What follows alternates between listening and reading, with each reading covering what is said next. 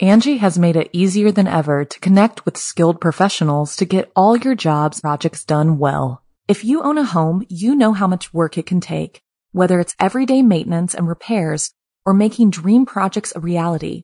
It can be hard just to know where to start, but now all you need to do is Angie that and find a skilled local pro who will deliver the quality and expertise you need.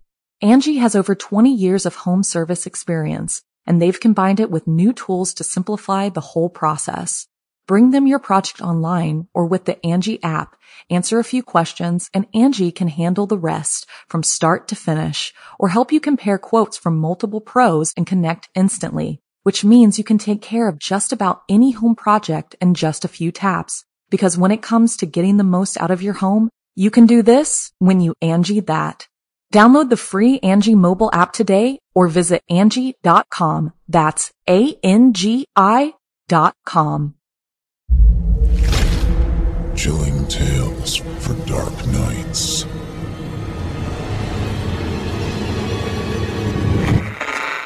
Want to make sure you never miss a Chilling Tales for Dark Nights video again? Be sure to subscribe and hit that bell to turn on notifications. It's time to turn off the lights and turn on the dark. Chilling tales for dark nights.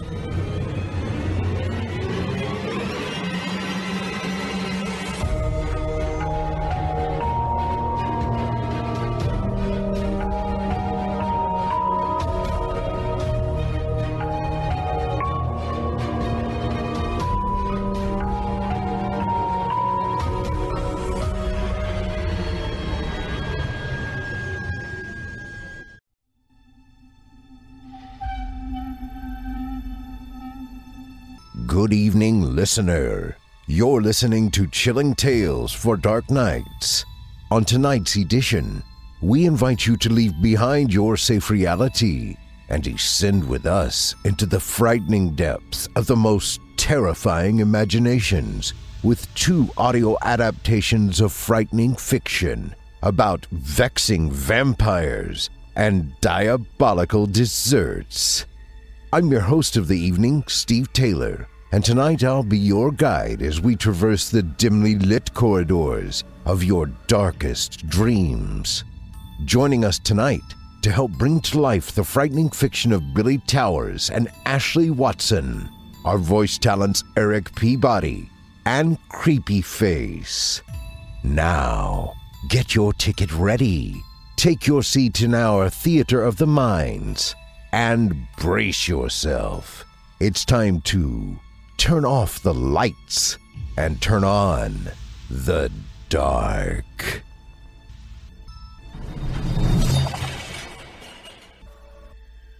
Our first tale of the evening is written by Billy Towers and is performed by Eric Peabody. Roommates often bring with them a set of difficulties. Sometimes they're messy, sometimes they're loud, and sometimes they forget to take out the trash. Every so often, though, some roommates bring with them issues from the other side. Without further ado, I present to you Roommate 202B. Finding compatible roommates is always a struggle, especially when those roommates are chosen for you. This is the situation that comes with student housing. After a rough patch of financial troubles, I found myself in this exact situation. I moved my stuff into a small 4-bedroom apartment where I had a room to myself. One of my roommates was an older gentleman, a doctor, who we will call the doctor for the sake of time and personal privacy. I rarely ever saw the doctor as he often worked long days and I worked long nights. The doctor was visiting from another country that escapes my memory, but I knew that he was doing his research and was only in the United States for a short period, hence his need for student living. The next one that I met was an interesting fellow, a very devout follower of his faith. We will call him the preacher. The preacher often invited me to his Bible meetings, church services, and other events. I attended a few of these gatherings, but quickly grew a distaste for how I saw his fellow followers behave. Nevertheless, I have no ill will towards the preacher. I have little trust for anyone who lets their beliefs blind them.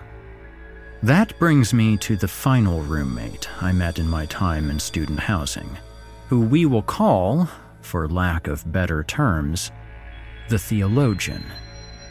He was an interesting young man, to say the least. He kept himself clean, but often wore baggy clothes that sagged over him. He had a scruffy beard that told me he rarely shaved, if ever, and his face was thin. He often avoided eye contact, which would normally be interpreted as untrustworthy, but he was kind enough when approached and was often soft-spoken for someone of his 5'9" stature. All four of us rarely interacted with each other during the first few months and often kept each interaction short, occasionally saying good morning and how are you. Eventually, we grew more comfortable around each other. We began spending time outside of our rooms, watching movies with each other, mostly in silence, but sometimes conversing over the movie being viewed. During one of these movie nights, an interesting conversation took place. I forget the details of how we reached the subject. Maybe it was because we were watching Indiana Jones and the Temple of Doom, or maybe it was a Bible study night, but we got onto the topic of faith, religion, and the afterlife. The preacher began to talk about the one true God, at least his version, and how if we all accept him as our Lord and Savior, we will spend the afterlife in eternal glory. I didn't have the stomach for such speeches. They were a bit too preachy for my taste. The theologian caught me off guard with his response. He began explaining how there are multiple dimensions in our universe, and that the energy that makes our souls can go to any one of these dimensions once we pass. Definitely a more interesting explanation, but just as zealous in my opinion. The two agreed to disagree, and when the movie was over, they went their separate ways. I got up to go to my room when the theologian whispered to me from his doorway. "Hey, Bill," he said in a hushed tone, "what do you think?" The question caught me off guard, as I'd only been half listening to anything they were saying. I shrugged. "I couldn't tell you. I've never died, so I don't know what's on the other side." This was the closest I could explain my feelings on the situation. I'm agnostic, so I don't put much thought into whether the afterlife is one way or another. I'll find out when I get there, was always the attitude I had towards the situation. He nodded at the floor with a slight smile. "Okay, yeah, that makes sense. Would you like to see something cool?" Before I could respond, he opened the door to his room wide and stuck his arm out, inviting me in. The situation's oddness left me feeling uneasy, but he seemed harmless enough, so I entertained his invitation. This is where I explain the name I gave him, the theologian. Inside of his room were small idols on his desk and pictures of strange creatures covering the walls. Some I recognized immediately, and others that were lost on me. "So, what do you think?" he said proudly. There were images of gods, monsters, and entities that spanned across multiple cultures, of which I only remembered maybe 3 or 4. "This is quite the setup," I finally muttered out after a brief moment of awkwardness. I was dumbfounded. What do you say to such a collection? He smiled briefly before ushering me over to an image of a 4-armed woman who was wielding a sword in her top right hand and a decapitated head in another. "This is the goddess Kali," the theologian began to explain as he went into the history and lore of the goddess. I was unfamiliar with the goddess, but listened intently nonetheless. He meant no ill will and wanted to share something he found interesting. Still, I was put off by his excitement.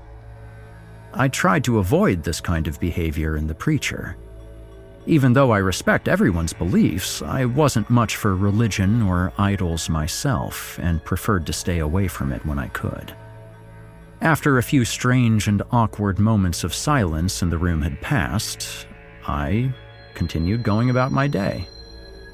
After that, an unremarkable week of working and spending time with friends went by, when I started to notice what was going on in the theologian's room.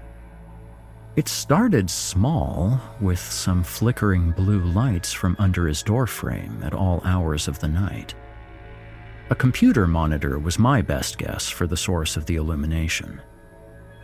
We were all prone to long nights working on projects or watching videos, so I didn't put much thought into it.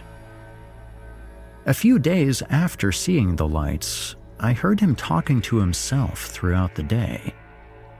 He rarely left his room, and when he did emerge, he barely said a word before returning to his room. I would hear only the quietest of whispers, but what I could make out was similar to chanting. My heart eased briefly as I told myself he must be praying. Someone interested in the afterlife must have their form of worship, so as much as I found the chanting unnerving, I knew it was best to respect his privacy and stop eavesdropping. That's when I started hearing the voices. They came from the theologian's room, quiet whispers that seemed to cut through the walls and directly into my ears. I couldn't discredit these voices as a video playing on his computer or a phone call. These voices sounded like people in the room with him, which made no sense because it was the middle of the night and I hadn't heard anyone enter our complex.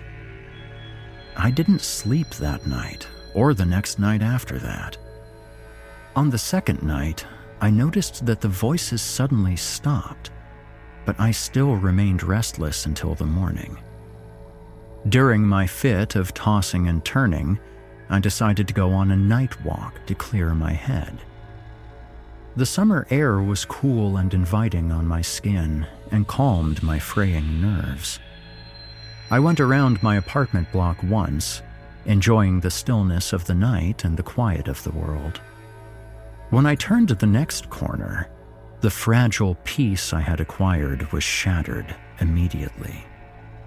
There, on the back walking path of the building, I saw the theologian, scribbling haphazardly onto the sidewalk with chalk.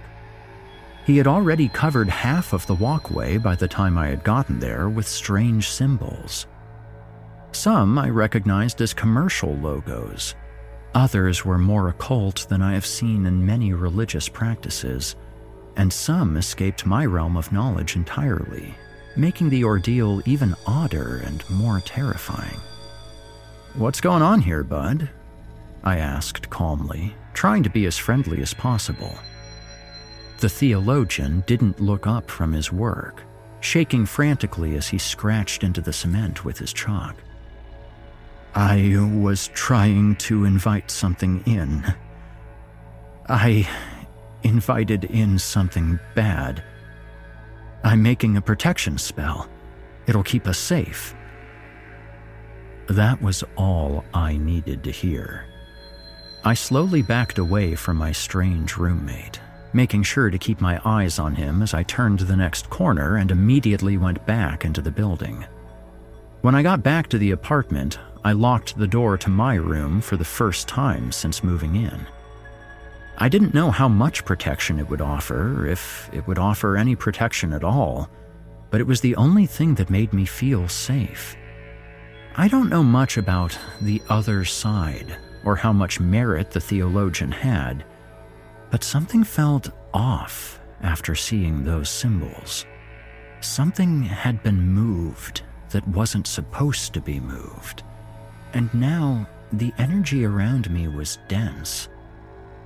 Somehow, I think I had fallen asleep in the excitement, because the next thing I remember is being in a dream-like state in my room. A lucid dream.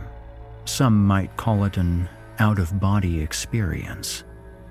Everything around me was a dull gray blue, completely unmoving and still. The very air around me stayed in place as I stiffly moved through it. I used to have these constantly as a child and don't think much of them. Only after this experience did I realize what these dreams meant. I began to walk around in my dream-like state, simply waiting for when I would naturally wake up and leave this strange state of being. Only, this time, something was much different. Something was wrong.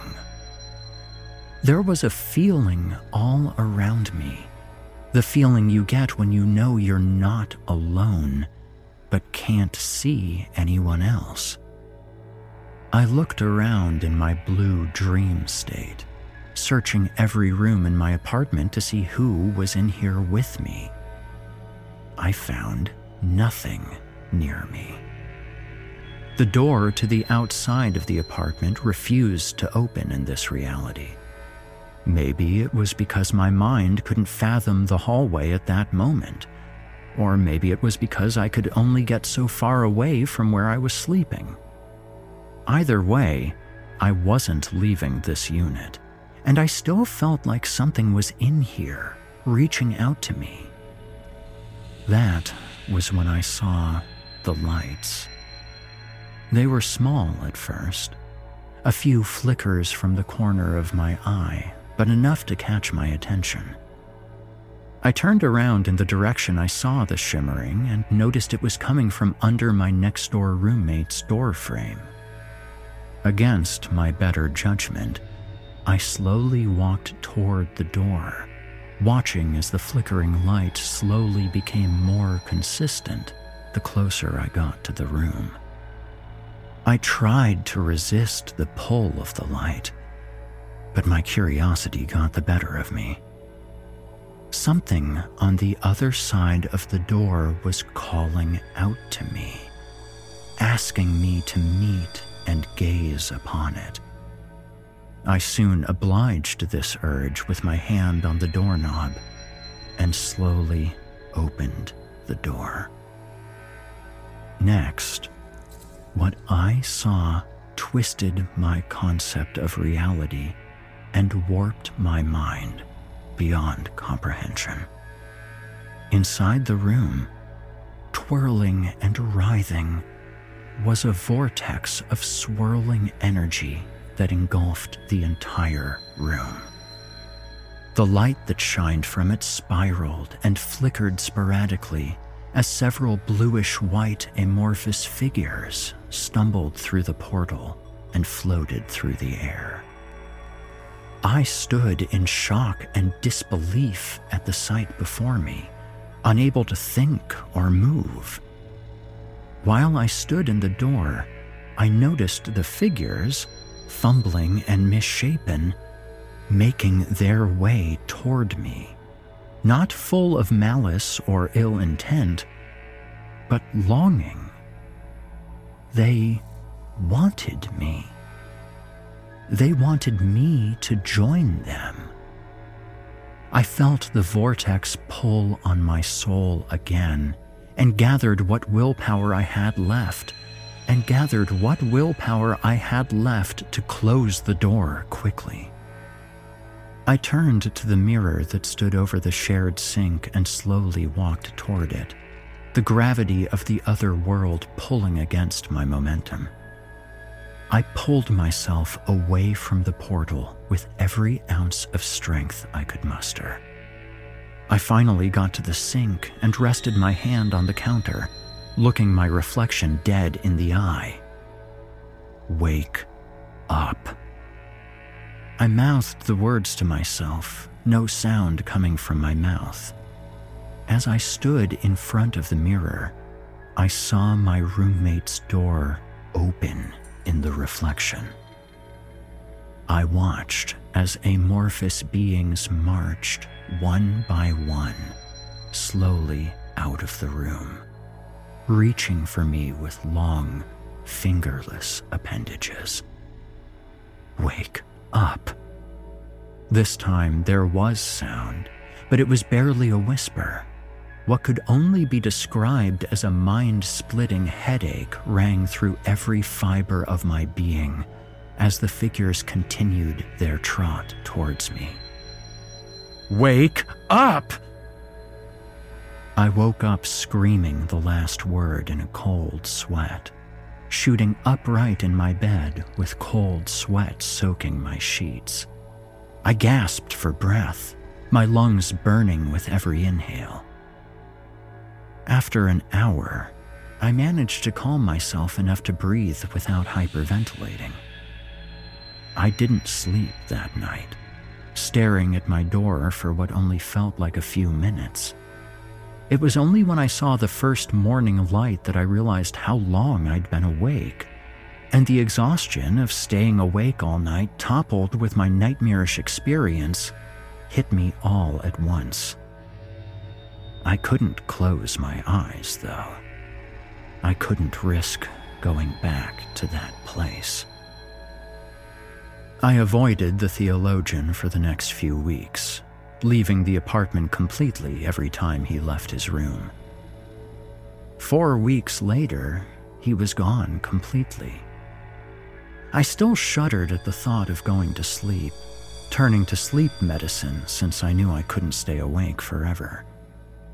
I dreaded slipping into unconsciousness, but if I could have a dreamless slumber, I could at least think I was safe. A week after the theologian disappeared, I got a text from him. He explained that his mental health had taken a fall. He said he was being readmitted to the hospital he was released from. He was a patient at a psychiatric facility, treated for several mental concerns. He had shown considerable improvement in his time there, and soon found himself well enough to be out on his own. The stress proved too much for him in the end, and he once again found himself seeking help. I sincerely hope he gets the help he needs and stays away from occult practices.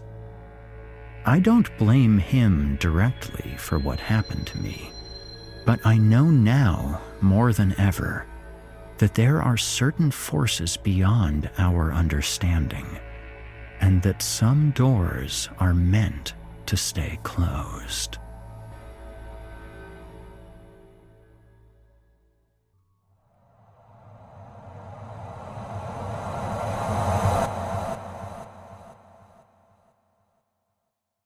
Angie has made it easier than ever to connect with skilled professionals to get all your jobs projects done well. If you own a home, you know how much work it can take, whether it's everyday maintenance and repairs or making dream projects a reality.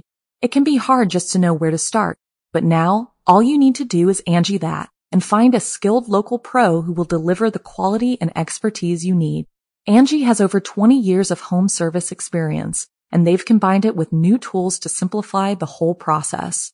Bring them your project online or with the Angie app, answer a few questions, and Angie can handle the rest from start to finish, or help you compare quotes from multiple pros and connect instantly, which means you can take care of just about any home project in just a few taps. Because when it comes to getting the most out of your home, you can do this when you Angie that. Download the free Angie mobile app today or visit Angie.com. That's ANGI.com.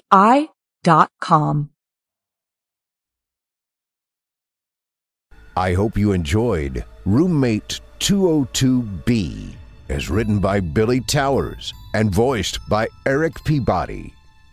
Our second tale of the evening comes to us from author Ashley Watson and is performed by Creepy Face. In it, we'll meet someone that puts a new spin on the old adage, be careful what you wish for. Now, without further ado, I present to you The Gift Giver.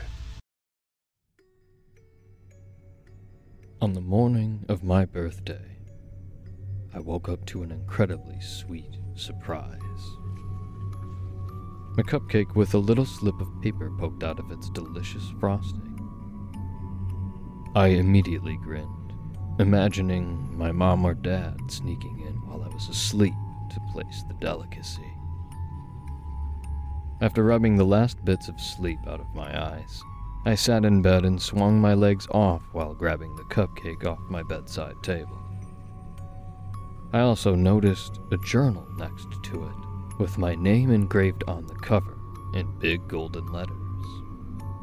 But the cupcake remained in control of my sleepy-brained attention. I took a quick swipe at the icing and sucked it off my finger before grabbing the paper shoved in it. I was amused upon opening it when I read what it said. Happy 18th birthday, Mac. You've been given this list as a way to fulfill all of your birthday wishes. Just write down everything you want, and they will find their way to you throughout the week following your birthday. I remember you saying you needed a journal, so I took the liberty of filling in one of the blanks with that. Happy wishing. Below this explanation were 4 empty blanks to fill with whatever I could want. I felt the biggest smile stretch across my face, excited at how awesome this would be. My parents had really thought of an incredibly awesome gift idea, and I couldn't wait to thank them.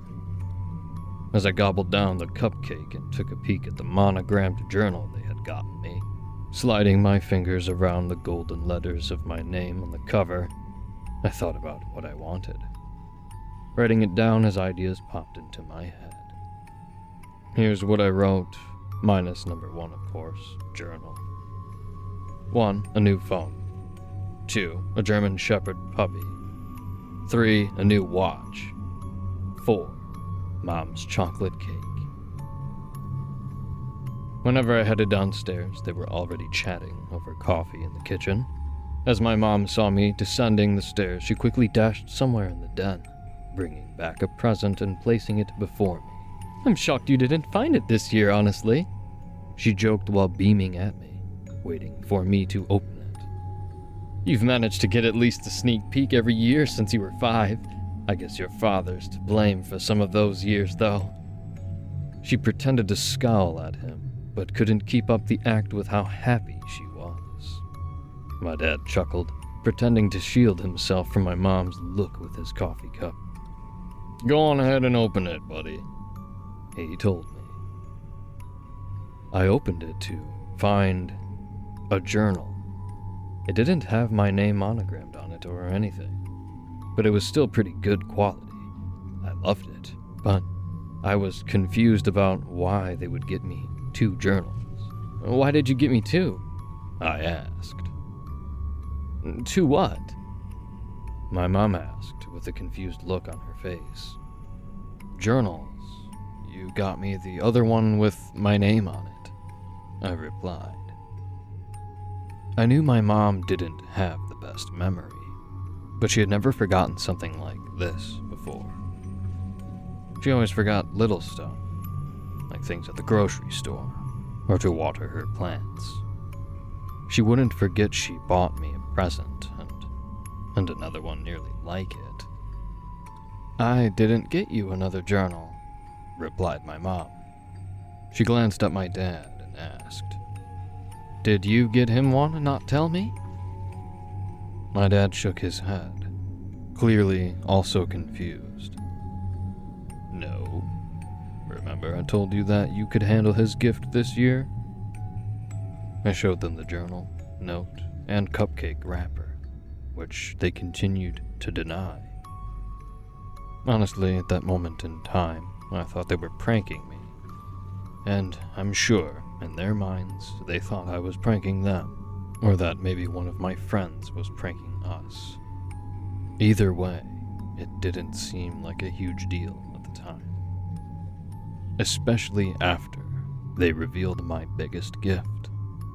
They led me outside, blindfolded, and to the driveway. After they took the blindfold off, I was shocked to see a white Nissan Altima with a big red bow on its hood. And I grinned from ear to ear, completely forgetting the rest of this morning's previous events. Day 2. My parents had decided to take me out to eat for dinner tonight as another birthday gift. We had all discussed how strange the cupcake and letter had been, but I'm not sure they entirely believed me about the incident. I'm pretty sure they thought I was pranking them just as much as I initially thought they were pranking me, even after I told them about the puppy. They still seemed a little skeptical, but I could tell they didn't want me to think they didn't trust me on the off chance that I was actually telling the truth. I'd have trouble believing myself too, considering I got rid of the evidence of the cupcake fairly quickly. It was pretty delicious, and it was just a very strange thing to happen. Just before we made it inside the restaurant, my parents saw a friend of theirs who was leaving. They stopped to chit-chat, and while they were in the middle of that conversation, I wandered off a bit down the sidewalk, admiring the bushes of red roses beside the restaurant windows. Their fragrance drifted through the cool breeze, calming my nerves a bit. As I glanced down the alley beside the restaurant, I noticed they had a beautiful mural covering the brick walls. A mural of a sunset overlooking an ocean with a beautiful island in the background. I walked closer to admire it, and to get a peek at what the little figures on the sandy beach before the ocean were doing. As I neared the wall, I noticed that it was tiny people who had been added fairly recently. The fresh paint shone as the sun beamed down on it, and then I noticed the party hats on their heads and the balloons in their hands, all surrounding a tiny person holding a cake.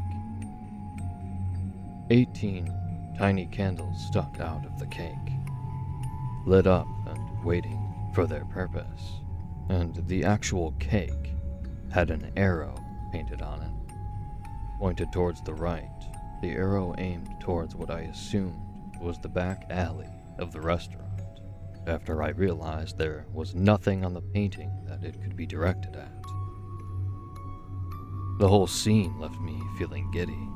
Surrounded by the partygoers, the lucky birthday person seemed so happy, and they didn't seem to have any other care in the world besides blowing out the candles on their cake.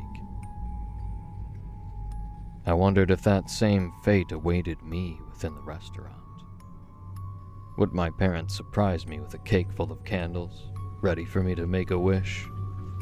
Is that how they would surprise me with another gift? Finally admitting it was them that had left the mysterious list? I felt that the painting was a sign for me, but I knew there wasn't a way to be sure without following the arrow. I felt my giddiness fade a bit as confusion took over, however. Why would my parents put another surprise in the alley behind this restaurant? Suddenly appearing a bit ominous, the possibilities behind the arrow seemed dire. A stark contrast to the brightly colored birthday cake it sat upon. It seemed strange, but the idea that my parents were still behind the prank is what made my legs move in the direction that the arrow aimed for. I realized my judgment was incredibly flawed whenever I saw the puddle of red on the pavement, spreading gradually to its grassy cracks. Splayed out on the pavement was a dead body, and whoever it was had unluckily smashed her head until her face was unrecognizable. Bits of her brain and bone surrounded her head, mixing with the blood to form a screwed-up halo. Her right hand was chopped clean off, almost fascinating with how perfect the amputation seemed. Beside the girl's body, firmly latched in her only remaining hand, was a shopping bag from a popular electronics store, and the sight of it made my stomach churn. I could still hear my parents' conversation carrying on, them laughing along to some joke someone had made, and my body screamed for me to become a part of that conversation that only moments before had felt like a bore to me. I tried to scream for help or scream at all, but it was like every muscle in my body suddenly refused to operate. No matter how hard I tried, I couldn't tear my eyes away from the gruesome scene. The birthday list flashed into my head as I glanced at the bag, picturing a new phone.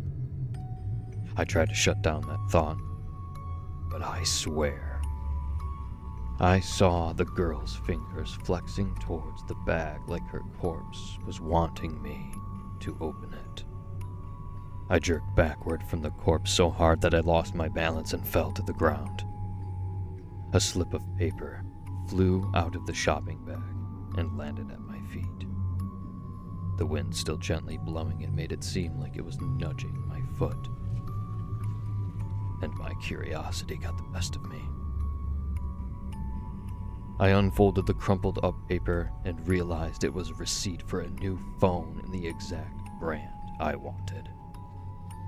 Once again, "Happy Birthday, Mac," was written at the top, and I felt my heart skip a beat. I had no idea who this girl was, so there was no way that she could have bought this phone for me. Someone was clearly screwing with me. But were they seriously demented enough to stalk someone and kill them just for me to have a phone? My eyes flashed to the empty space where her hand should be, and horrific images flashed through my mind at what it was taken for. That thought slowly trickled out of my mind as I saw black spots dancing around my vision, and I felt very dizzy. I slumped to the ground before realizing what was happening, blacking out with the crumpled receipt still in my clutch. Day 3. Being interviewed by the cops is an absolutely horrible birthday present. But they questioned me about every single factor of my life and the current events of my ongoing birthday week before turning me loose. I didn't get to have my birthday meal, which wasn't the worst part of the day. The worst part was being barely able to sleep. Whenever I could fall asleep, I would wake up screaming after having dreams of watching her head get bashed in, her hand being sawed off, and her receipt being removed and replaced in the shopping bag with her murderer's strange calling card. A calling card that had everything entirely to do with me. Which is something I'm sure the police will have trouble completely letting go of, even though I did absolutely nothing to that girl. Despite all of this, sadly, I still had to go to school. For a moment, I wished I had written no school for my birthday week on the list. But I then pictured scenes of my school being blown up or a shooting happening, both making me shudder and feel thankful that I hadn't been that selfish. My first ride to school in my new car would have been rather enjoyable thanks to how beautiful the weather was today, but the looming threat of another gift being given to me at any moment made it nearly impossible not to be on edge. It felt like the world knew what was going on and was trying to help cheer me up. But the gift giver had made this birthday one full of nervous looks over my shoulder and the fear that I might end up being the next dead body. I felt like I couldn't trust anyone. Do you know those scenes in the movies that are so absolutely perfect that the characters feel suspicious of their surroundings? They want to call bullshit on everything, but they aren't sure if they should trust their instincts or not. That is 100% how I felt. and that is exactly how this drive to school felt. I was just waiting for something to go wrong. And then, like clockwork, I saw something on the side of the road that made me pause my anti-joyride to take a look.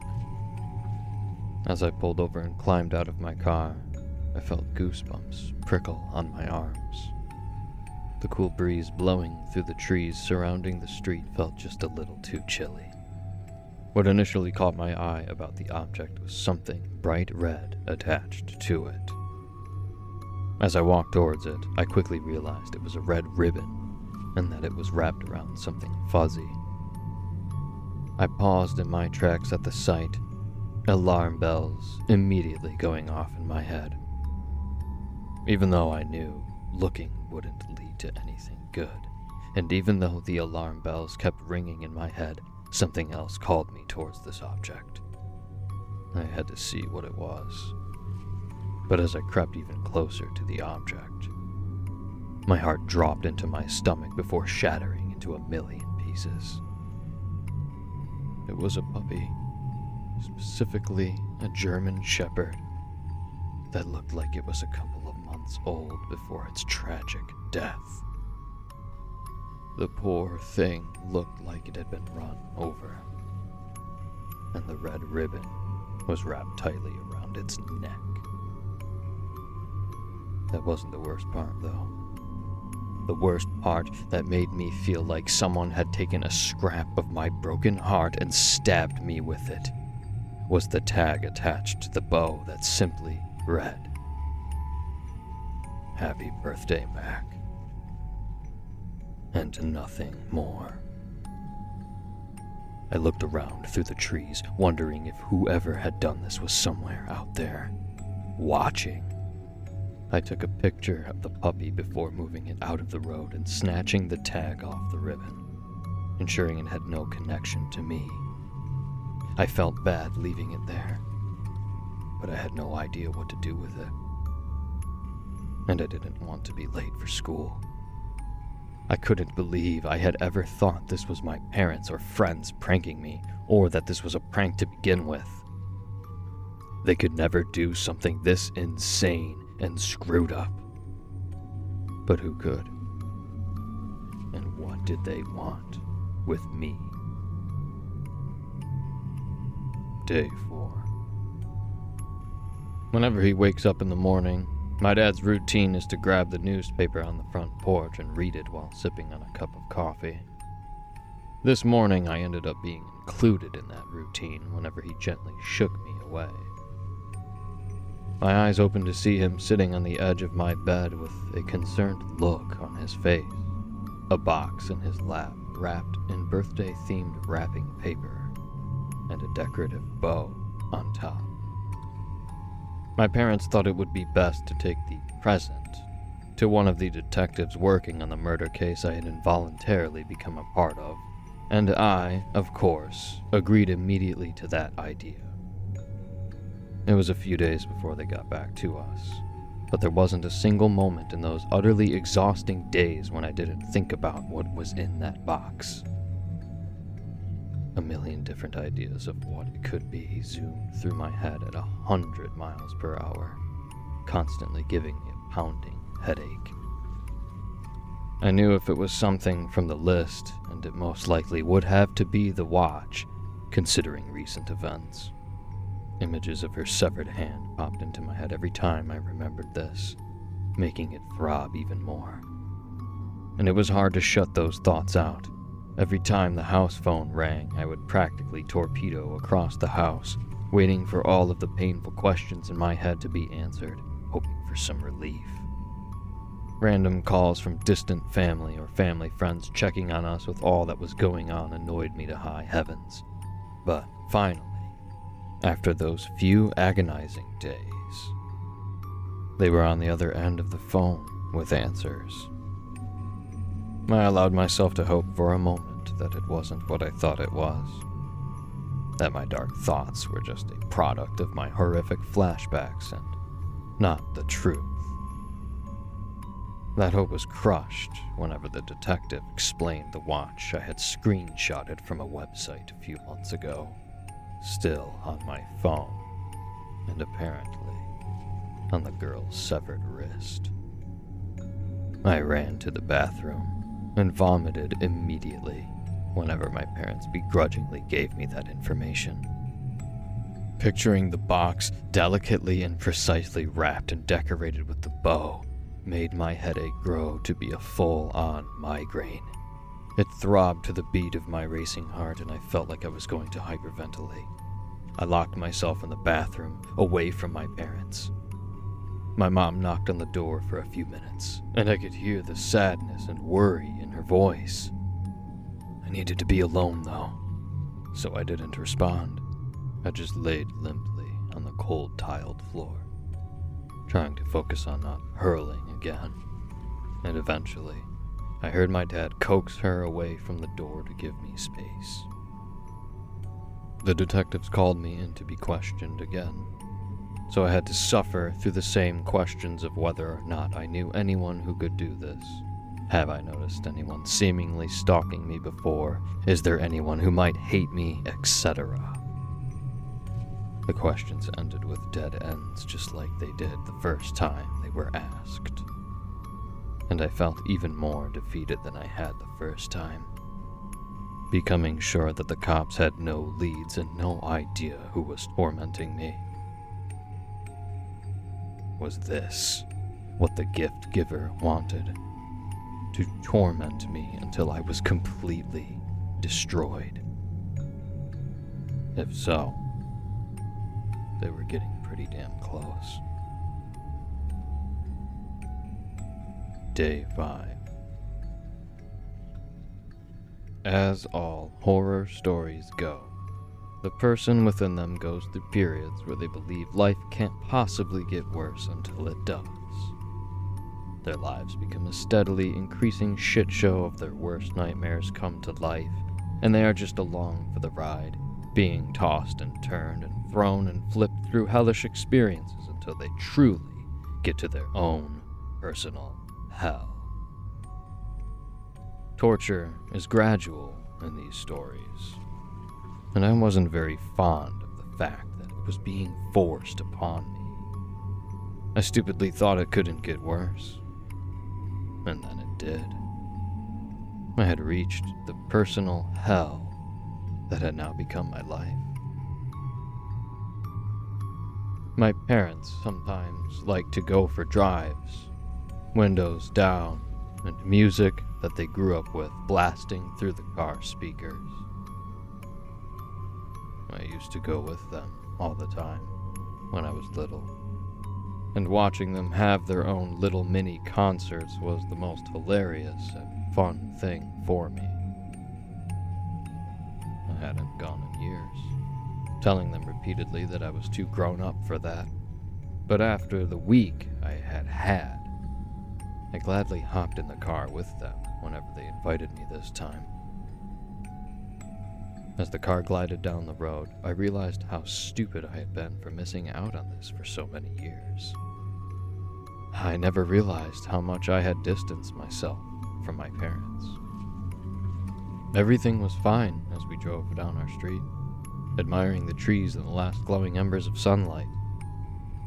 The sky was a beautiful mixture of oranges, yellows, and pinks, like an oil painting in the sky. The wind whipped through our hair and smelled of fresh-cut grass. Wrapped up in this peaceful moment, I felt some of the grips of my headache being relinquished to the air, calming me more than I had been since this whole encounter started. I allowed myself to be distracted, hopeful even. And that's not a good thing to be in a horror story. There is no room for hope in those. At least, not in mine. And I was stupid to think there was. But I enjoyed those few blissful moments until I heard my parents stop singing. I thought maybe they were just changing the song. as the current one had stopped blasting out of the speakers, but then I heard hushed whispering. The kind they did whenever they were arguing and didn't want me to know. "What do you mean?" snapped my mom. I could tell she was aggravated, but I also saw a flicker of something else. Fear, maybe. "The car isn't slowing down," responded my dad, clearly just as aggravated. "I have the brake to the floor, but it isn't slowing. The car isn't slowing down." My parents stared at each other, clearly in shock at what that might mean. But we didn't fully realize it as a family because suddenly, all at once, we realized the intersection was coming in hot. There was a lot of screaming, a lot of cursing, a lot of honking horns, and a lot of my dad slamming his hands on the steering wheel in anger before we slammed into the car crossing the intersection. I was instantly knocked forward upon impact, slamming into the console and the shifter with enough force to knock the wind out of me, and blacked out. I woke up in the hospital, apparently after a few surgeries. They told me the brake line had been cut, which caused the accident. We ran straight into the other car, thanks to our inability to stop at the stop sign.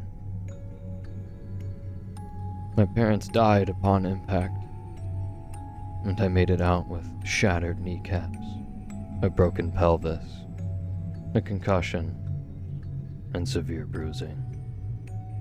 They said I had been very lucky to survive, and survive without being paralyzed or having severe brain or nerve damage.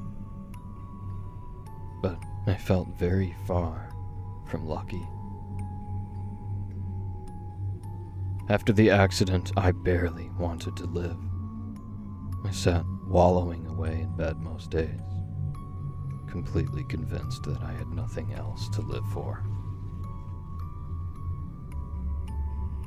I knew there was one last wish that hadn't been given yet, but there was no room for it to occupy my mind, thanks to everything else taking over. My life had become miserable because of a stupid list of 5 items. 5 items I thought were a completely innocent prank at first. What even was the point in the list anyway? Why was it sent to me, of all people? Why was I chosen to be tortured? Every day, my physical therapist would beg me to get up and try to get better and exercise my limbs, but I couldn't find the motivation for the longest. Eventually, he convinced me by reminding me that my parents wouldn't want me to give up, and I knew they wouldn't. It took a while, but I slowly got better. I still couldn't find the motivation to take care of myself, completely neglecting myself hygiene-wise. Besides, when the nurses gave me bed baths because they pitied me, I couldn't even force myself to eat, so I wasted away like the shell of a human that I was, which didn't help physical therapy either. Despite my unwillingness, and sometimes even downright repulsion to eat, a wonderful nurse named Lily tried her absolute best to get to me. She bought every meal they served to me, uncovered the tray to try to entice me, and even offered to hand feed me.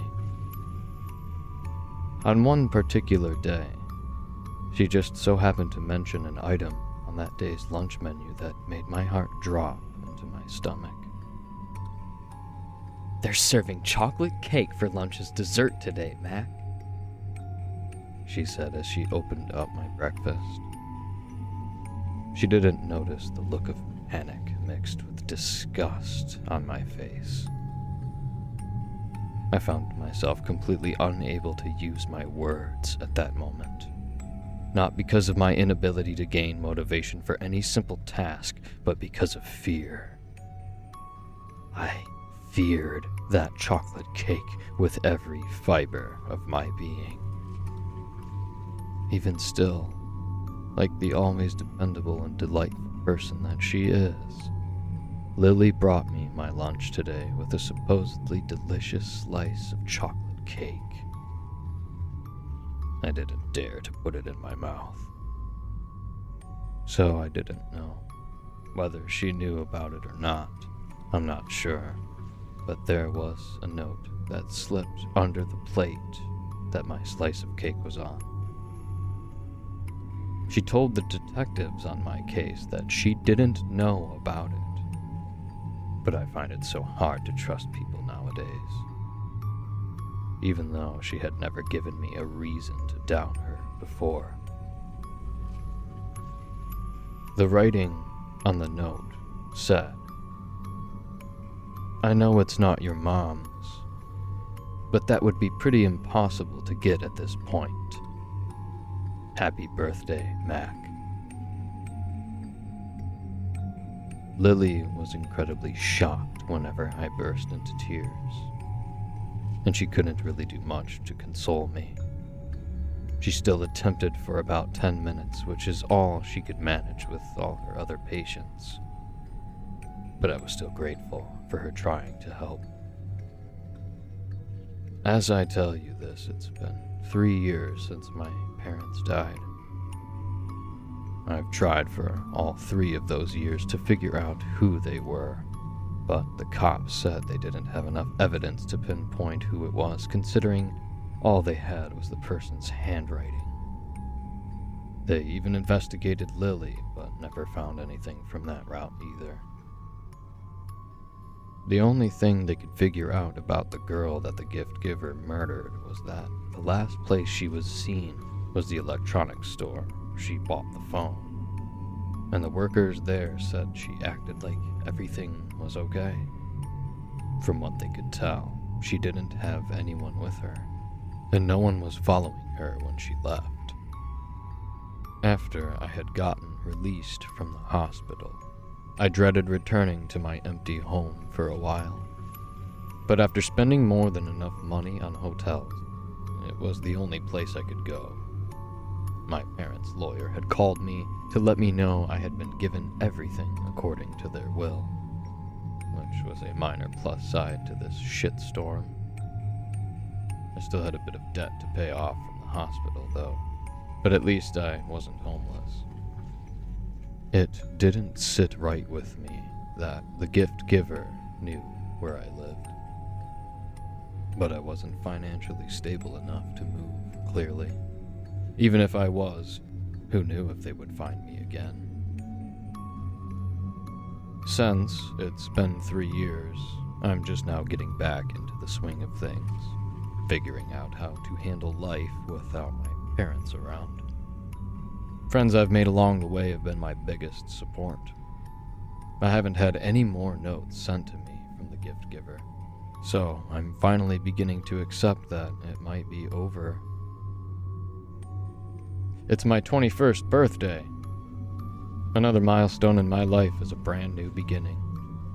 At least that's what I was hoping for whenever I woke up this morning. I woke up feeling refreshed and excited about the birthday plans I had made. All those plans, my happiness, and my hope for the future would come crashing down in a moment. Once again reminding me that I am still and always will be in my own personal horror story. And in that painfully terrifying moment, I opened my eyes to a cupcake on my nightstand, just like I had seen in my nightmares for years now. In the same spot, and with a slip of paper poking out of its icing. The nightmares of this haunting image were just beginning to subside. But here it was, once again. The cupcake was chocolate with crimson red frosting, reminding me of the blood surrounding the girl's smashed head, and the slip of paper contained one single line. Ready to make more wishes.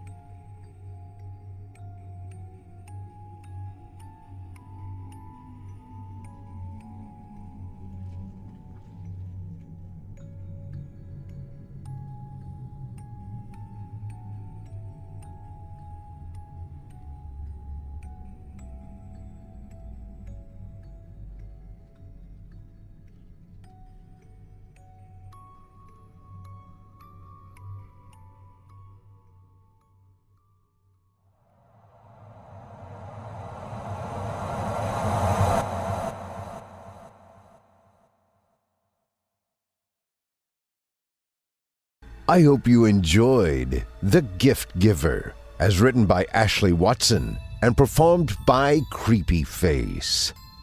Creepy Face's performances can be found right here on our very own network, as well as on his YouTube channel called by the same name. Now, our weekly descent into the depths has just about come to a close, but before we go, I'd like to take a moment to thank you for joining us for tonight, and remind you to take a moment to stop by our iTunes page and leave Chilling Tales for Dark Nights a 5-star review and a kind word.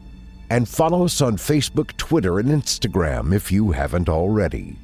And of course, subscribe to us on YouTube, where you can find an archive of our work going back to 2012. And consider signing up as a patron at our website, chillingtalesfordarknights.com, to show your support and get all of our content ad-free.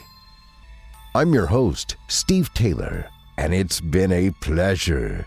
Tune in again next week when we once again turn off the lights and turn on the dark.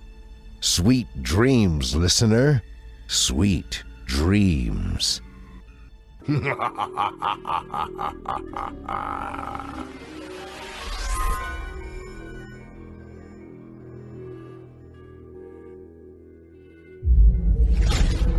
Chilling Tales for Dark Nights.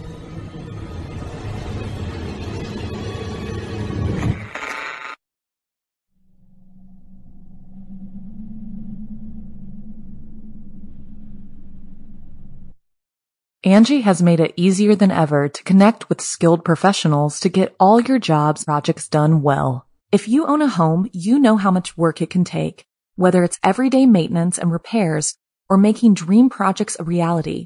It can be hard just to know where to start, but now all you need to do is Angie that and find a skilled local pro who will deliver the quality and expertise you need. Angie has over 20 years of home service experience, and they've combined it with new tools to simplify the whole process. Bring them your project online or with the Angie app, answer a few questions, and Angie can handle the rest from start to finish, or help you compare quotes from multiple pros and connect instantly, which means you can take care of just about any home project in just a few taps. Because when it comes to getting the most out of your home, you can do this when you Angie that. Download the free Angie mobile app today or visit Angie.com. That's ANGI.com.